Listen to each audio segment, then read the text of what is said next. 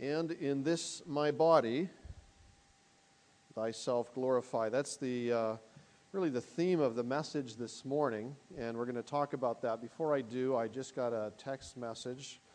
I have my cell phone with me. And we had an interesting event happen on Friday. We had some guests arrive from different parts of the country, and as we got talking to the one that set up the booking, she said to me, she says, "You're a Christian, aren't you?" And I said, "Yeah." She says, "Praise the Lord." And she says, "So are we." And they're here actually running right this minute at mile 18, it looks like, on the Nike run in San Francisco. And this is a group of Christians who have gathered from all over the country. And they want to be a light and a testimony to other runners wherever they go. And so we were talking about this, and it's actually kind of a mission, is the way they look at it, a mission to reach other runners for Christ. And I said, you'll be happy to know that half of what you've given as your rental is actually going to the work of the Lord. And I said it's going to reach out to people who have never heard the gospel, translations of Bibles or translations of literature, and they go, "Wow, this is so great." And they said, the lady said, "I want you to come and meet the rest of the group." There's about 20 of them. And she says, "Would you pray for us?" And I said, "Sure, I'll pray for you." So I said, "But before I do," so I told them the same story. And they go, "Wow, that's really great. Here's a mission, on a mission, giving to a mission. That's great. We love it, you know." And so I said, "Here's the thing. As you run today, pray for the message, and I'll be praying for you as you run." And I said, probably every runner, if you've never heard this, then it's a good time to hear it now. But probably every runner has, at some point or other, heard the verse in Isaiah. And it says that the Lord talks about they that grow weary, they will mount up with wings as eagles. They shall run and not be weary. They shall walk and not faint. And so we prayed for them. And so I just got a text there at, as I say, mile 18 on their run. And she says, "Good day, Dawn. We will run and not grow weary." Mile 18 and going strong. Praise God. So just think about them, if you will, too, this morning. In our passage in Ephesians, we're in chapter 5. And we've mentioned this before, but for those who are visiting, maybe we'll just do a quick recap. The first 3 chapters of the book of Ephesians really is a doctrinal foundation, what the Lord has done for us in saving us and delivering us from our sin. The last 3 chapters have to do with, in light of that, in light of the fact that God has saved us, in light of the fact that we are His children, how should we live? How should we live? Should we live any differently than we did before? In chapter 1, it says of all believers that the Lord chose you before the foundation of the world. The Lord chose you to be His child. The Lord chose you to be His son, to be His child, and to walk and live for Him. And it says very clearly in the book of Ephesians that God has works for you to do as a believer. And those works we want to talk about a little bit today. So Ephesians starts with the Lord choosing you before the foundation of the world. Why did He choose us? That we should be holy and without blame before Him in love. For 3 chapters, Paul writes of the wonderful things the Lord has done. What has He done for us? Well, He saved us. He redeemed us. He bought us back from the slave market of sin. He forgave all of our sins. He broke down the middle wall of partition that existed between Jews and Gentiles, and He has made one new thing, a new body, and all of us are part of that new body, the church. It says that we are seated with Christ. We are raised up together with Him. And everything that belongs to Christ belongs to us because we are in Him. Everything he has is ours. And it says that he has given us an inheritance. We talked about that, how, it'd be one thing to be the son or the child of a rich man, and upon his death receive all of his inheritance. But here we're talking about God, that we are heirs of God and joint heirs of Jesus Christ. Everything that he possesses, everything that he has given to those he loves, his church, his bride. He has given us, he's revealed to us his amazing love. He has given each one of us as believers a spiritual gift or spiritual gifts. He has done all of this to sinners who were far from him, and he did it. He did all of this and more because, as I said in a recent sermon, he wanted to bless his bride. That's what he wanted to do. And he has done an amazing job of that. And for some reason, I think sometimes we just don't get it.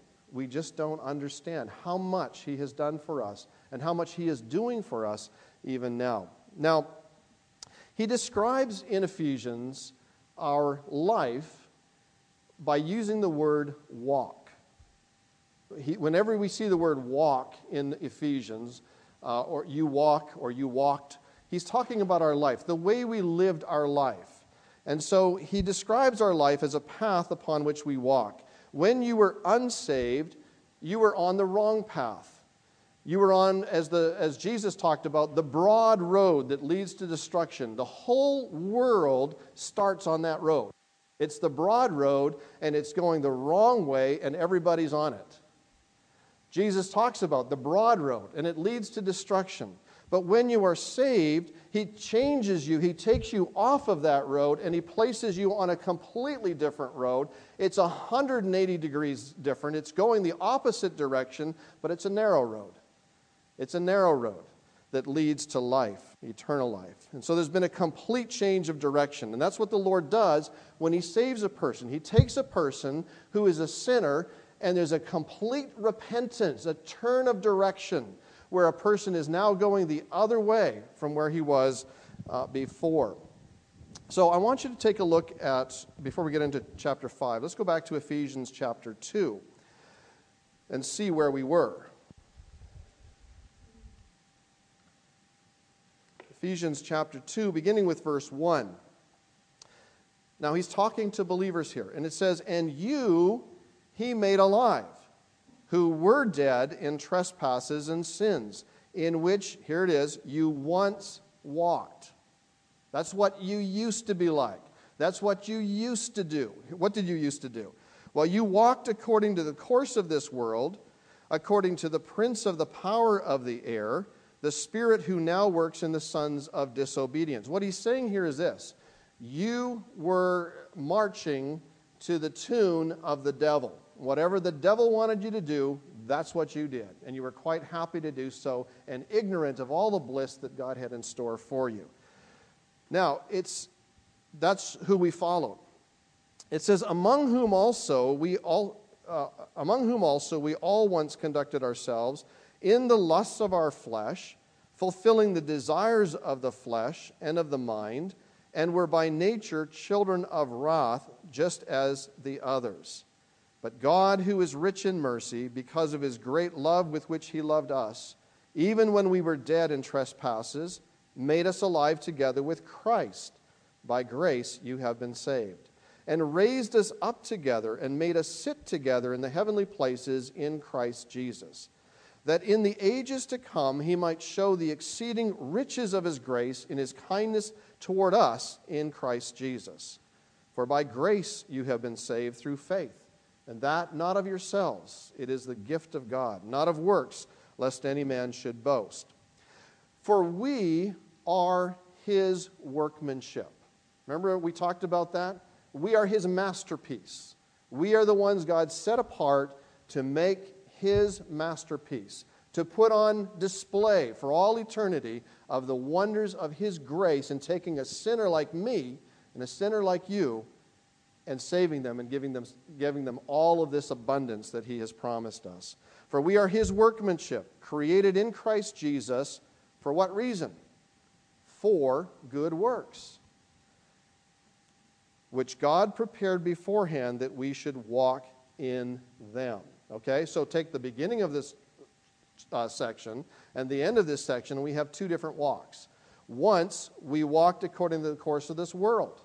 We fulfilled our lust. We did whatever felt good to us, whatever we wanted to do, whatever desires we had, that's what we pursued. And we were madly heading to hell, the broad road to destruction.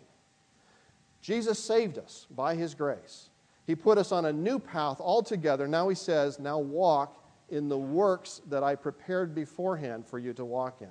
So it's a completely different walk. It's a completely different path. We have changed direction. That's what repentance is.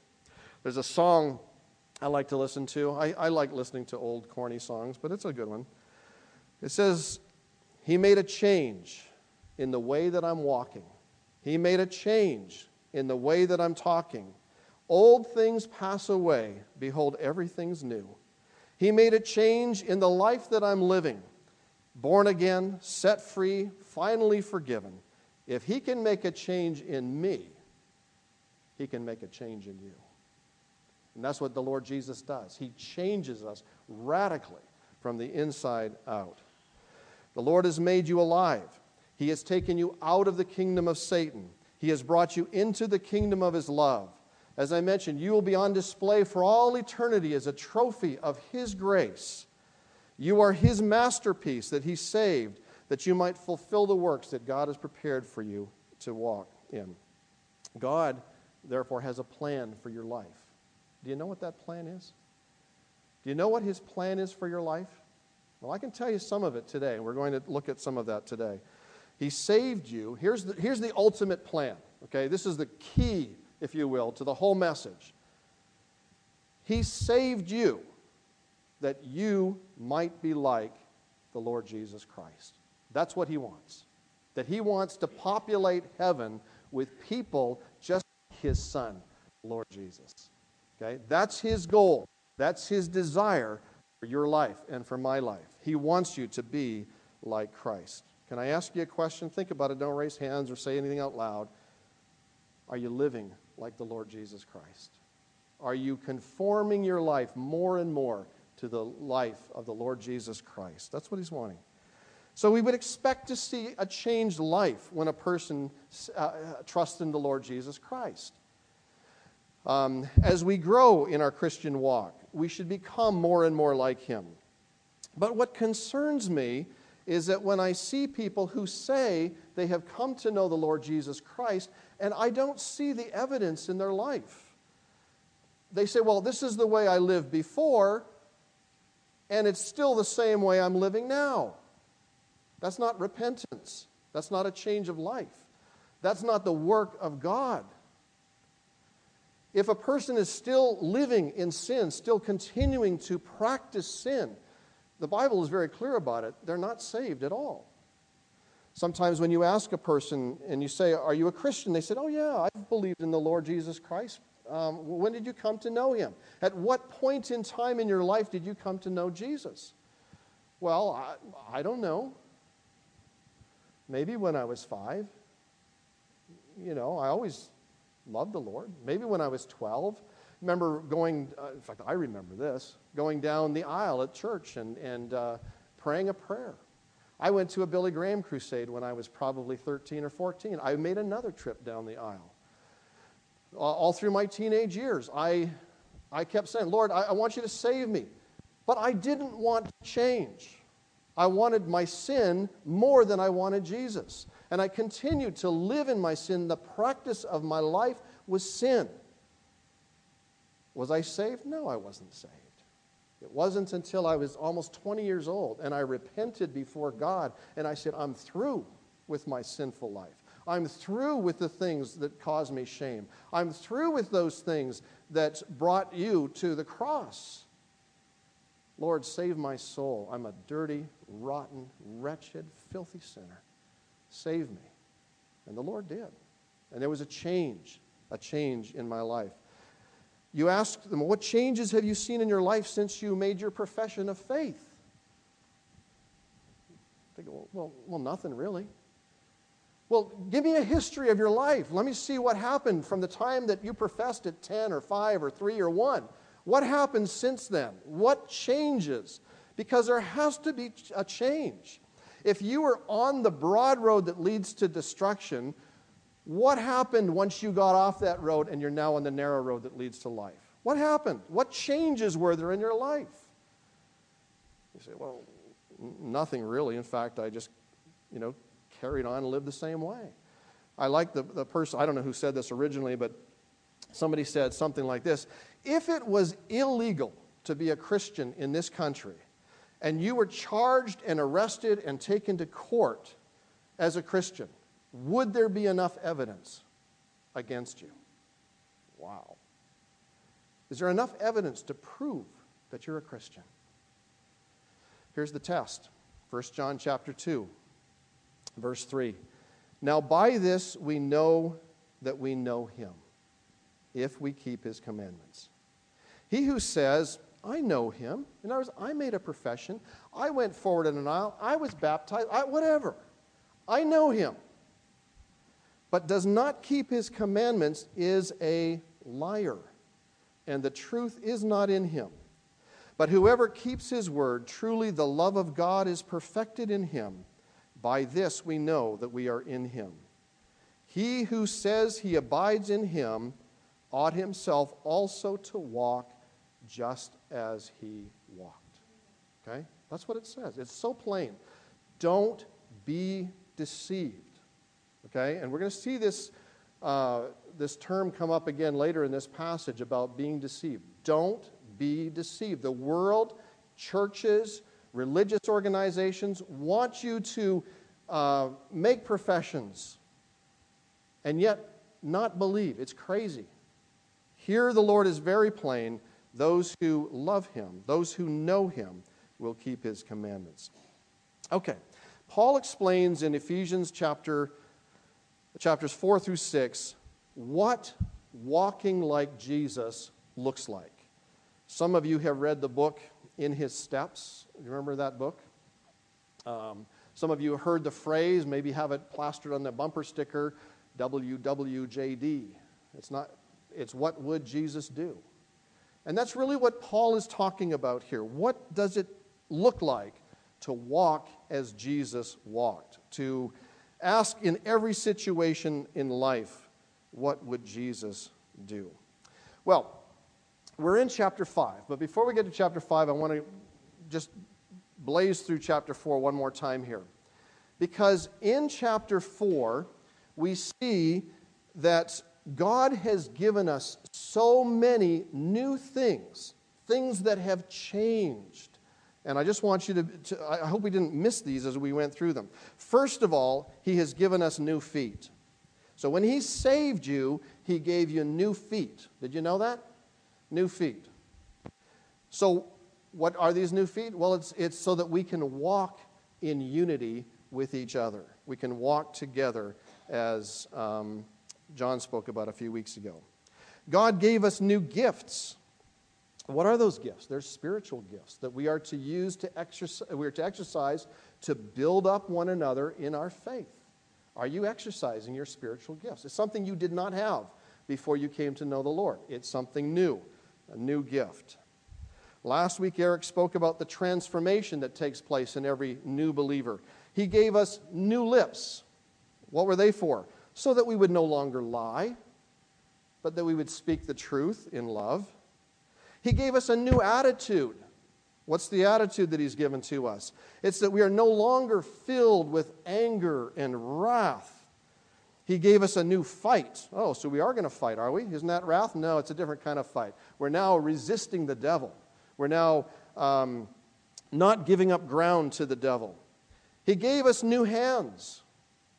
What are the new hands for? So that we don't steal. So that we'll work hard. New hands.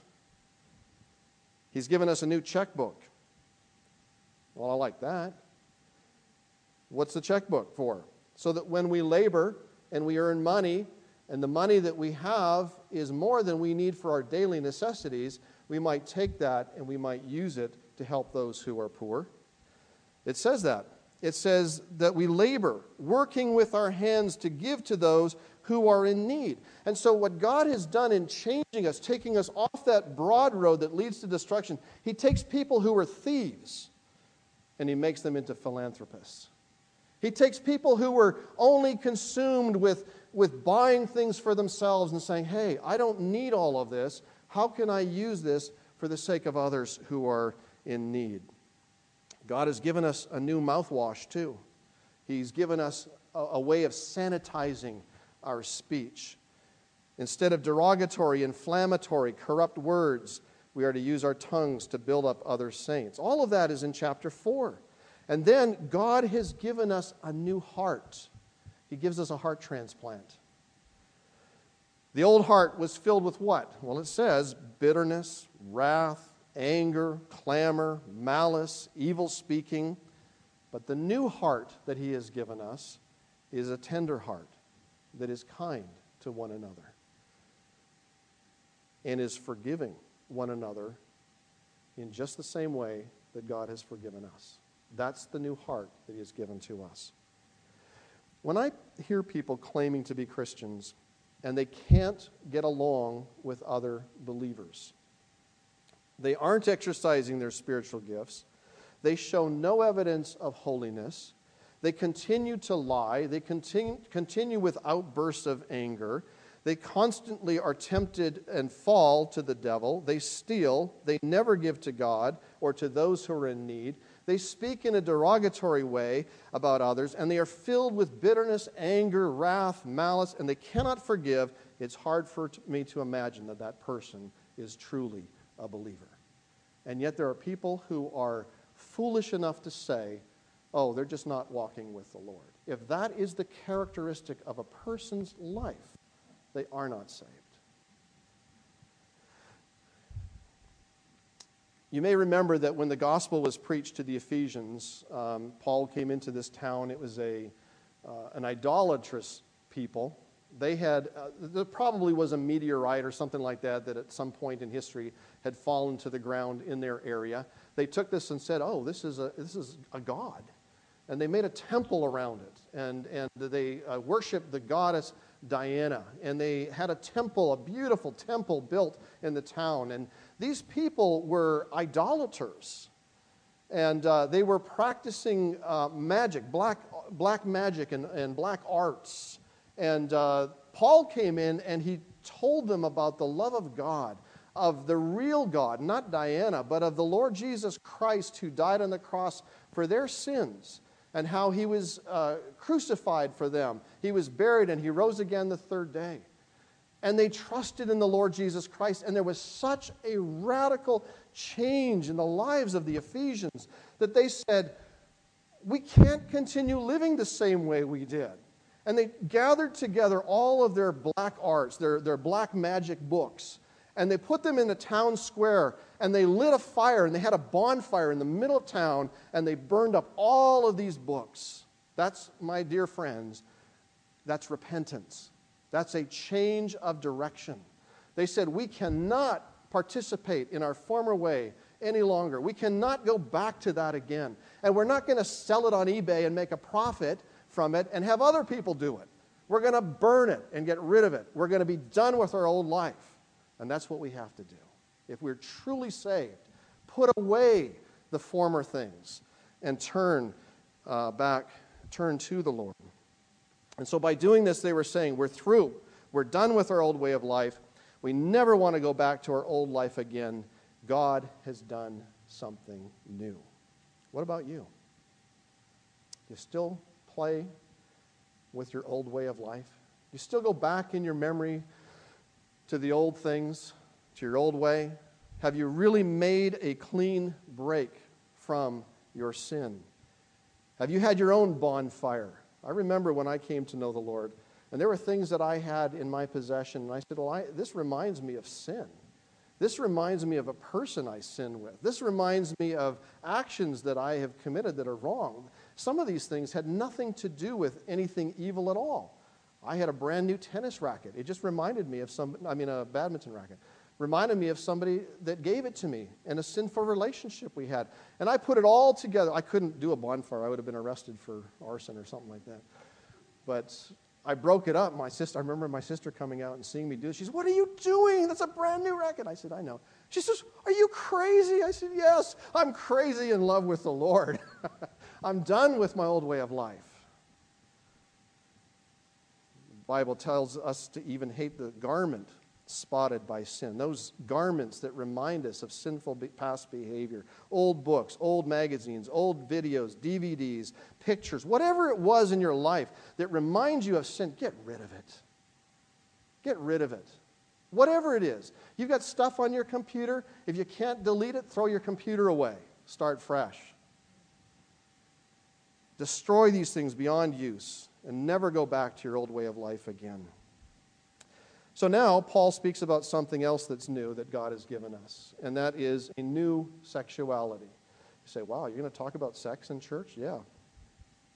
Ephesians chapter 5, verse 1. "Therefore, be imitators of God as dear children, and walk in love as Christ also has loved us and given himself for us, an offering and a sacrifice to God for a sweet-smelling aroma. But fornication and all uncleanness or covetousness, let it not even be named among you, as is fitting for saints. Neither filthiness, nor foolish talking, nor coarse jesting, which are not fitting, but rather giving of thanks. For this you know, that no fornicator, no unclean person, no covetous man who is an idolater has any inheritance in the kingdom of Christ and God. Let no one deceive you with empty words. For because of these things the wrath of God comes upon sons of disobedience. Therefore do not be partakers with them." I remember when I was a child living in Vancouver, occasionally we would have a very heavy snowfall. And I remember on some occasions when it snowed overnight and there were inches or even feet of snow on the ground, and my father would go out. Before going out, he'd put his jacket on and his great big boots on. And I was just a little kid. And he'd go out into the snow and crunch, crunch, crunch into the snow. And he'd say, "Come on out and help me scrape the snow off the sidewalks in the driveway." So I'd go out there and, it came up to here on him. But when I stepped in it, it was a lot further up on my body, and it was like trying to get through the snow, And so I learned something, that it was easier for me if I just put my foot in the same footprint of my father. And if I did that, I didn't sink so far because he had already compressed the snow. And so that's what I would do. And that's what Paul is talking about here. He's saying, imitate God. Follow his footsteps. Walk in the steps of Jesus. And in what way are we to imitate God? In love. In love. How does God love? Well, there are three ways that God loves, and there are many more, I'm sure, but there are three things I want to bring out here. One is that his love is a forgiving love. His love is a forgiving love. His love, number two, is a selfless or sacrificial love. It's all about the object of his love. Third, his love is an unconditional love. His love reaches to the worst of sinners, because I know this because it reached me. His love is unconditional. Verse 2, it says, "And walk in love as Christ also has loved us and given himself for us, an offering and a sacrifice to God for a sweet-smelling aroma." Walk in love. Our life should be marked by love. What kind of love? A love that is quick to forgive. Is your love like that? Think about your love, wives, to your husband, husbands to your wives. Is your love like that? Quick to forgive. A love that is quick to forgive. A love that is selfless. It keeps on giving and giving and giving, even if it's not reciprocated. That's the kind of selfless love he's talking about. A love that is unconditional. It doesn't matter whether the person is a friend or a relative or even an enemy. Our love is unconditional. We are to love unconditionally. And the steps in front of us where we need to plant our feet are the steps of the Lord Jesus. He loved the unlovely, the rude, the maimed, the lame, the brokenhearted, the hookers, the IRS agents of his day, the woman at the well, the woman caught in the act of adultery. He loved Judas. He loved Peter, who betrayed him, who denied him. He loved the thief on the cross who was railing him. And wonder of wonder, he even loved me. And he loved you. And just how much did he love you? Well, it tells us here in this passage. He loved that God demonstrated his own love towards us in that while we were yet sinners, Christ died for us. We were his enemies, and he died for us. That's the extent of his love. Christ died for you. Christ also has loved us, it says, and given himself for us. I think in reality, love can be measured by how much it gives. Love can be measured by how much it gives.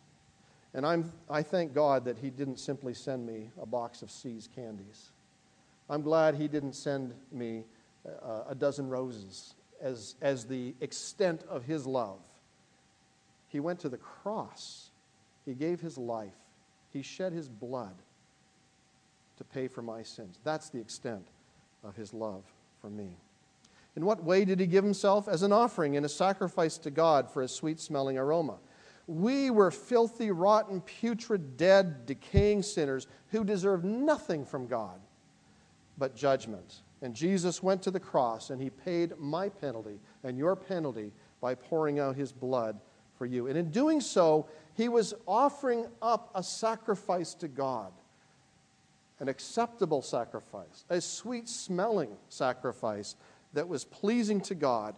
And God said of his Son that he was satisfied by raising him from the dead. When we believe on the Lord Jesus Christ, we are saved. And then God does a revolution in our hearts and in our lives and changes us from the inside out so that we're never the same again. If it was our sin that caused him to go to the cross, shall we continue in sin that grace may abound? God forbid. Christ's love can be measured by his sacrifice. His love is a sacrificial love, a selfless love. He did it for us. And a forgiving love. Because of his death, the penalty of our sin has been paid, and now he offers forgiveness of sins to whoever believes in him. By the way, I want to say this to you, because a lot of people mix this up. Love is not an emotion. Love is not an emotion. Love is a choice. Love is a choice. God chose to love us. And in doing so, he acted out his love for us by going to the cross. It was a choice he made. Now, emotions may be involved, and I'm sure they are. It's not that he is without emotion. But the core, the center of love is a choice. When you say to somebody, I love you, or when a husband and a wife stand together at the front of a church and they're married and they say, I will love you till death parts us, that's a choice. Whether the emotions are there or not, whether the emotions remain in the marriage or not, it makes no difference. It's a choice, and it is love. You say, well, I'll just grit my teeth and bear up with this woman or this man. That's not it either. Love looks at the other person and says, you know what? I am going to live my life for you. What your needs are, what you need, what you want is more important to me than any need that I have. That's true love. Paul says, now you love just like that. Just the way Christ loved you, you love just like that. That kind of love is not natural for us, by the way.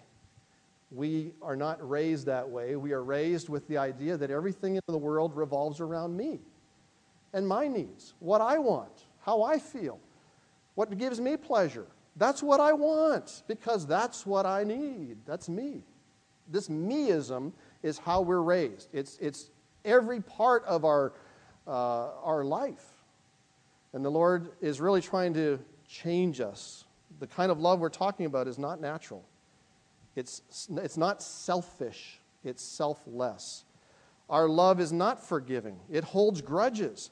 People rub us the wrong way, and we go, well, they're going to pay for that one.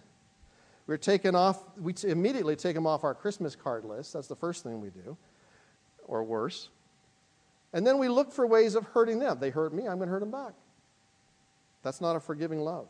Our love is conditional. We often say, well, I'll love you if you do this for me. There's a famous video on YouTube of a little kid. He's probably, 2 maybe. And his mom comes to him and says, do you love me? And he goes, not all the time. I'm not going to do it as good as he does it, but not all the time. Well, when do you love me? I only love you when you make me cookies. And that's our kind of love. I'll love you as long as you keep doing things for me, as long as you keep giving me cookies, as long as you keep doing this for me or that for me, as long as I'm getting something out of it, I'll love you. But that's not the love we're talking about. The love we're talking about is I'm going to love you in spite of anything you do to me, in spite of any way you treat me. I'm going to love you that way. Walking in the footsteps of Jesus. Now, for every biblical truth, there is a counterfeit. And the greatest counterfeit of all is when it comes to love. The world's idea of love is so shallow, it's so empty, it's so perverted, and it's so distorted. And yet it seems that people buy into it. And people from all walks of life, whether they're saved or they're unsaved, it doesn't matter. Everyone is looking. But most people are looking for love in all the wrong places. When the world talks about love, it usually has something to do with sex. Sex and love are equal in the world's mind in so many ways. Almost every song, every book, every poem, every reference to love, just change it, and it usually means sex. It doesn't mean love at all. Sex is even called making love, but it's not. That's a perversion. Sex is not love. You understand? Sex is not love. Sex in a marriage is between two people who do love each other. And in loving one another, it's a wonderful thing. But the way the world views it, sex is equal to love. That's not true. Verse 3. Here's where the perversion or the counterfeit or Satan's deceit comes in. It says, but fornication and all uncleanness or covetousness, let it not even be named among you, as is fitting for saints. Let me read it from a different translation. Let there be no sexual immorality, impurity, or greed among you.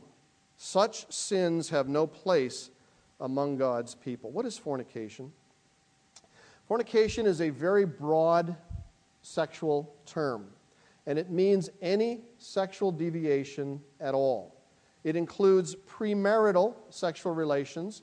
Sometimes in the Scripture where you have the word fornication and adultery in the same verse, the fornication is referring to premarital sexual relations, and adultery, of course, after marriage or when somebody is married, having relations with someone who's not his wife or her husband. But when it's used alone, it's a broad term meaning all sexual perversion. It includes premarital sexual relationships, sex outside of marriage, adultery, incest, child molestation, homosexuality, bestiality, and so on. The Greek word for fornication is porneia. I'm going to say it slower. Porneia.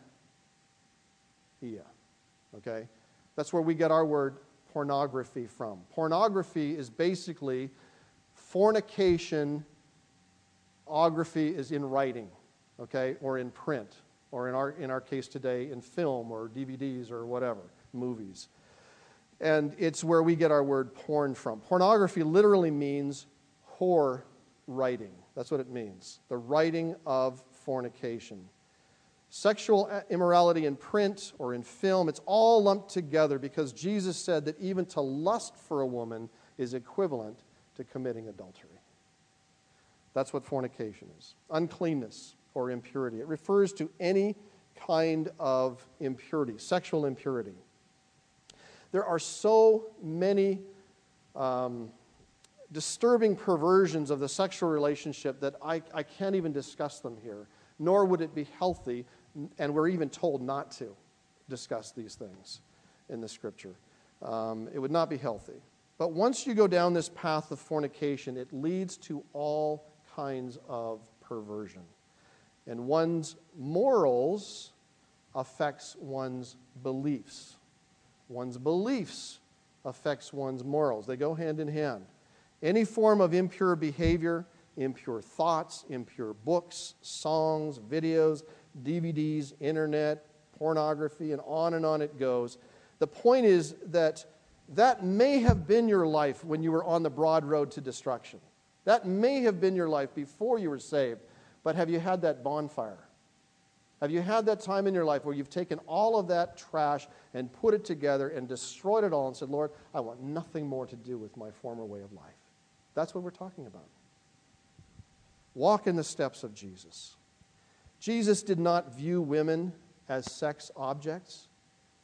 Jesus did not lust after them or want to get something from them. He came to sacrifice himself for them and for the sins that they had committed. And we are told that we need to walk as Jesus walked. We need to look at women, men, not as sex objects, not as someone who we might get something from, not as some kind of an accomplishment, but rather we need to look at women and say, Jesus loved them. Jesus loved them and saved them, just like he loved me and saved me. That's love. All this other stuff is the devil's counterfeit. Covetousness. You say, well, I don't get that. Why is covetous listed here among sexual sins? What's that word doing here? Because generally when we talk about covetousness, we think in terms of money and possessions and things that we can accumulate. And this desire, this strong desire for more money, more money, more money. And it's often used that way in the Scripture. But covetous simply means a strong desire, a desire for something that does not belong to us. And in the Old Testament, in the law, it even says you shall not covet your neighbor's maidservants or manservants, their oxen, their land, whatever they own, they possess, their houses, whatever it is. But it also says you shall not covet your neighbor's wife. Okay? That is what he's talking about. Coveting someone that does not belong to you. She is someone else's wife, someone else's sister, someone else's daughter, whatever. Do not covet your neighbor's wife. This is a lie of Satan again. Hollywood, the media, and our own hearts tell us that if we could only have the prettiest woman on earth, I would be totally satisfied. I would be completely fulfilled. Really. Have you watched the prettiest women on earth and the most handsome men on earth and their marriages? Have you not paid attention? They're not satisfied either. They could be the most glorious couple as far as physical appearance is concerned, and they're not satisfied. It's a lie. If only I could have that sports figure or that handsome actor as my man, I would be totally satisfied. And people fantasize about these people. And it was, if that was the way of satisfaction, then every marriage in Hollywood would be ideal. But they end so quickly. It's not true love. It's lust. It's fantasy. It's selfishness. It's unforgiving. It's what's in it for me, conditional love. It's not love at all. Paul says, don't let any of these sins be associated with anyone who calls himself or herself a Christian. If this is the practice of a person's life, it is doubtful. It is doubtful that they are saved at all. The behavior has no place in the Christian life. It should not be named as having occurred in our midst. It should not be associated with those who profess to know Christ at all. You say, well, I've committed those sins. I know. And there are many people who have. Many people. And Paul looked at the Corinthian church one day, and he talked about this subject again with them. Because in Corinth, it was a port city.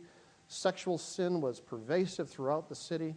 And Paul said to them that, well, let's read it. Let's just talk about it. He's saying, look, all of these sins, whether it's fornication, adultery, perversion, all the rest of it, he said, and such were some of you. Yeah, this is the way you were when you were on the broad road to destruction. Such were some of you. But now you are washed, you are sanctified, you're justified in the name of the Lord Jesus and by the Spirit of our God. So you say, well, is sex wrong then? Is it dirty? No, God created it. But it is meant for one man with one woman in the bonds of one marriage. But even in marriage, the sexual relationship must be pure and free from perversion. The sexual relationship must be done in love. Love that is selfless, not selfish. Love that is forgiving, not holding a grudge. Love that is all about how to please the other person and not about what I'm going to get out of this. I've often said that a good verse to put over the marriage bed is, love does not seek its own. You say, but what about me? I have this longing for sex. I can't control myself. I have this just innate desire for it. And I'm not married. Well, Paul answers that question too. Get married. It's really simple. He says, but I say to the unmarried and to the widows, it is good for them if they remain even as I am. But if they cannot exercise self-control, let them marry. For it is better to marry than to burn with passion. You say, well, it's not my fault. God hasn't brought me a wife or God hasn't brought me a husband. Well, pray. That's the first thing. Pray. And the second thing is, you better get out there and find her, men. Why? Because it says in the Scripture, he who finds a wife finds a good thing and obtains favor from the Lord. But you better not be looking for a trophy wife. Okay? I already discussed that with the Hollywood girls. A fantasy of your own imagination is idolatry. Do you know that? That's what it's talking about. It's idolatry. There are these guys and these girls who have this perfect image of what their husband or their wife needs to look like, and they have brought into this lewdness and sexual perversion of Hollywood where almost everyone on the screen is made of plastic, and it's doubtful their parts even come with a 5-year warranty.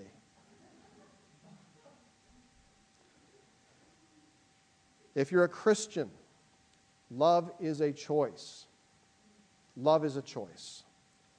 You can choose to love the ugliest person on earth and be completely satisfied in a marriage relationship with that person. Love is a choice. You choose to be unselfish. You choose to care more for them than you care for your own needs. You choose to repent of the lie that has been brought to you by Hollywood and the trashy romance novels. Love chooses to give in sickness and in health, for better, for worse, when a body is toned or when gravity has taken its toll. Love continues when there are aches and there are pains and sorrow and loss, in joys and tragedy, for richer, for poorer, till death do us part. And it's not all about sex. It's about love. There's a big difference. So, preacher, you say, are you against sex? Well, obviously not. I have 7 children. That didn't happen by shaking hands. But God clearly says that marriage bed is to be undefiled, and those who defile it will be judged. The Scripture says that. So Paul's not finished. Ephesians 5, verse 4. Neither filthiness, nor foolish talking, nor coarse jokes. These are not for you. Instead, let there be thankfulness to God. Jesus once said that out of the abundance of the heart, the mouth speaks. When I listen to people and I hear what they have to say, I know what's in their heart. It's a dead giveaway. Open your mouth and say something. I know what your heart is like.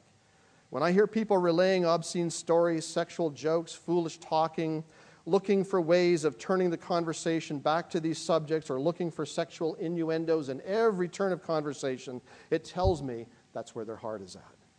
It's disgraceful to hear professing Christians talk with such loose morals.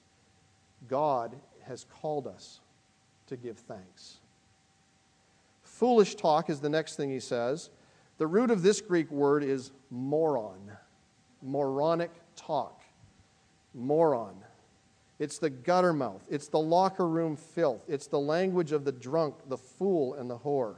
It's the ghetto language of rap musician. It's the high school dropout who thinks it's cool to be stupid. God is calling us to give thanks. Coarse jesting, what is that? Well, this is the sophisticated sexual pervert. It's the guy or gal who is the stand-up comedian, the late-night talk show host, the quick-witted office guy who can take every conversation and throw it into the garbage can of his mind. God is calling us to give him thanks. If any of this stuff is a regular part of your conversation, it really makes me wonder where you stand with God. For God has called us to give thanks. You know, the Bible tells us that about our tongue, that it's like a stream, and a stream cannot pour forth good water and poison water at the same time. And if the source of the stream is poison, perverted, then the whole stream is going to be that way. It tells me something about the life of that person. But if the source of that stream is pure, and what comes out of the mouth is pure, then it tells me something about the source or about that person as well. The conversation should be directed at giving thanks to God. Now, in case you're wondering, are people who practice this kind of behavior saved? The answer is no, they are not.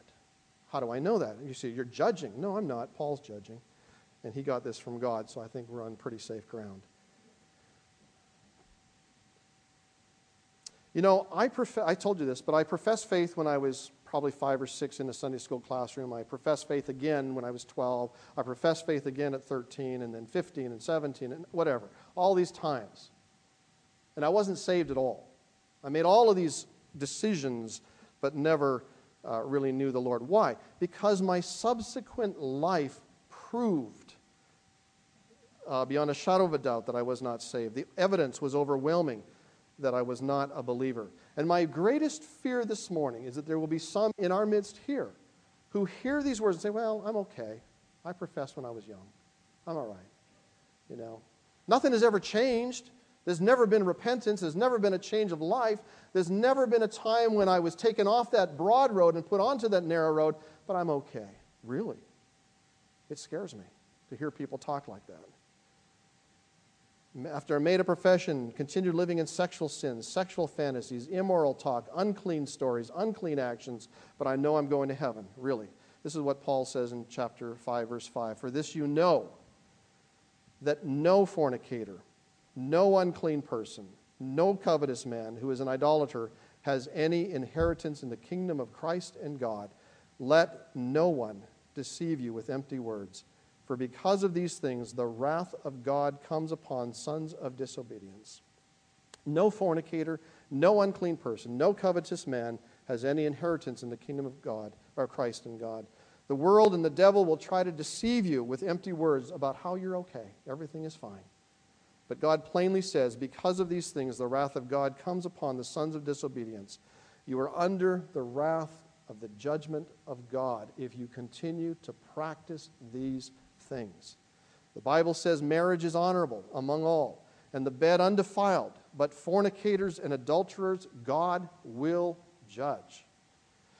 In Galatians chapter 5 it says, now the works of the flesh are evident, which are adultery, fornication, uncleanness, lewdness, idolatry, sorcery, hatred, contentions, jealousies, outbursts of wrath, selfish ambitions, dissensions, heresies, envy, murders, drunkenness, revelries, and the like, of which I tell you beforehand, just as I told you in time past, that those who practice such things will not inherit the kingdom of God. If this is your practice, you are under the judgment of God. It's as simple and as plain as I can make it. And so this morning, I call upon you, if this is your condition, to repent of your sin and to turn to the Lord and be saved, be cleansed, be changed. And God will deliver you from the perversion of your own heart. It is clear that from the Scripture that God will judge immorality. There are two occasions that come to my mind here. One is found in Numbers chapter 25, and one is the case of fornication in Israel. It involved not only fornication, but idolatry as well. But in chapter Numbers 25, 1 through 9, there were the Israelite men saw the Moabite women, and they said, hey, there are some easy targets. Let's go get them. And off they went, and 24,000 men died because of sexual immorality. I think it was over a 2-day period. 23,000 in one day, 24,000 altogether. The second is the case of Sodom and Gomorrah. The sin was homosexuality. And God poured out his wrath upon those cities with fire and brimstone from heaven. And he spoke in no uncertain terms about his view of sexual perversion. And it was God's mercy and his grace that he delivered Lot from that. Lot was living in the midst of it and did not take a stand against it. God in his mercy delivered him from it and delivered him out of the midst of the overthrow. The judgment of God may not come with fire and brimstone in our generation, but it has come, and it is coming. The judgment of God can be seen today in the STDs, sexually transmitted diseases, AIDS, mental, emotional, physical changes in the behavior of people who are sinning in this kind of lifestyle. Don't let anyone deceive you. This is not love. This is not love. Don't let anyone deceive you. Don't let the current political or social agenda fool you into believing that these people are not under the wrath of God. Judgment is coming. Last verse. For Christians we are warned, therefore do not be partakers with them. You do not want to incur God's wrath. Come out from among them and be separate, says the Lord. I'm going to tell you one little story. We'll end with this. We're going to pass on the other thing. I heard a story this weekend of a little boy whose father is a musician, and the little boy was 5 years old, and he was going to be a participant in a play at church, and it was going to be the Easter Sunday message, and the little boy, 5, was going to play the part of Jesus. And so they wrote the scripture in a way that the kids would understand what it said, and they memorized their lines, and they presented their case. And this little boy was dressed in flip-flops, and he had his father's white shirt on that was long enough to go down to the floor, and he was acting out the part of Jesus. And it came time to pray in the garden, and he bowed down and he said, God, I don't want to have to go to the cross, but if that's what you want me to do, I'll do it for them. I'll do it for you, and I'll do it for them because I love them. And he got up, and they acted out the arrest, and they took him and put him on a piece of cardboard like a cross, put ketchup on his hands, and laid him out there, and the little kids picked him up and carried him to a place where he was going to be crucified. And then they took him to a place where there was going to be a tomb, and he put him in the tomb. And then the little girls, 3 or 4 years old, came along, and they played the part of the women who came to the tomb, and they cried, and they said, oh, why did he have to die? And he gets up from his place, and he says, it's okay. I'm not dead. I'm alive. I'm alive. And they all were happy, and the father was so proud to watch his son play this part in the play. And then the son turned around, and he went back into the tomb. And his father said, no, that's not part of the story.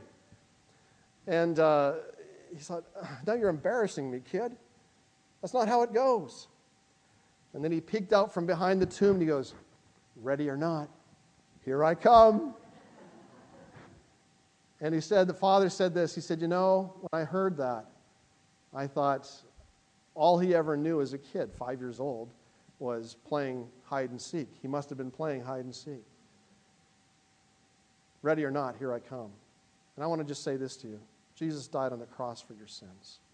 He suffered and paid the penalty for your sins in full to cleanse you from all of this and to make you whole. It wasn't ketchup on his hands. It was his blood that was poured out for your sins. And he really did die for you as a payment for your sins. And he really was buried. And he really did come back to life. Now, he didn't go back into the tomb, but he does say this, in a sense, in a child's sense, ready or not, here I come. Jesus is coming again. Are you living in such a way that you're ready for the coming of the Lord? Let's pray. Lord, as we come before you this morning, we are sobered by the words of Paul and ultimately your words to us. We are sobered, Lord, by the judgment that is coming. And we recognize, Lord, that you have already borne our judgment in your own body on the tree. And we are so grateful, Lord, and thankful to you for that. Lord, we don't want to continue living in sin that grace might abound. But, Lord, rather we want to have no part in the works of darkness, our former life, the former things that cause us shame to this day. Lord, we just cry out to you that if there are any here who have been trusting in a false profession, that today might be the day when they really mean business with you and that they truly, Lord, repent of their sin and turn to you as Savior and Lord. And we pray, Lord, that if there are those in our midst who are still playing with fire, Lord, that they might burn up all of these things, destroy them all, that they might be done forever with this part of their life, the life that is a life of shame and sin and is going to bring judgment, we pray. Lord, we just ask you that you would come soon and that you would deliver us, Lord, into eternal bliss with you. We look forward to that day and say, even so, come quickly, Lord Jesus. As we go now, Lord, we pray that we might walk as Jesus walked, that we might love as Jesus loved, without selfishness, with forgiveness, and Lord, without any kind of hesitation, that we might love just as you have loved us. In Jesus' name, amen.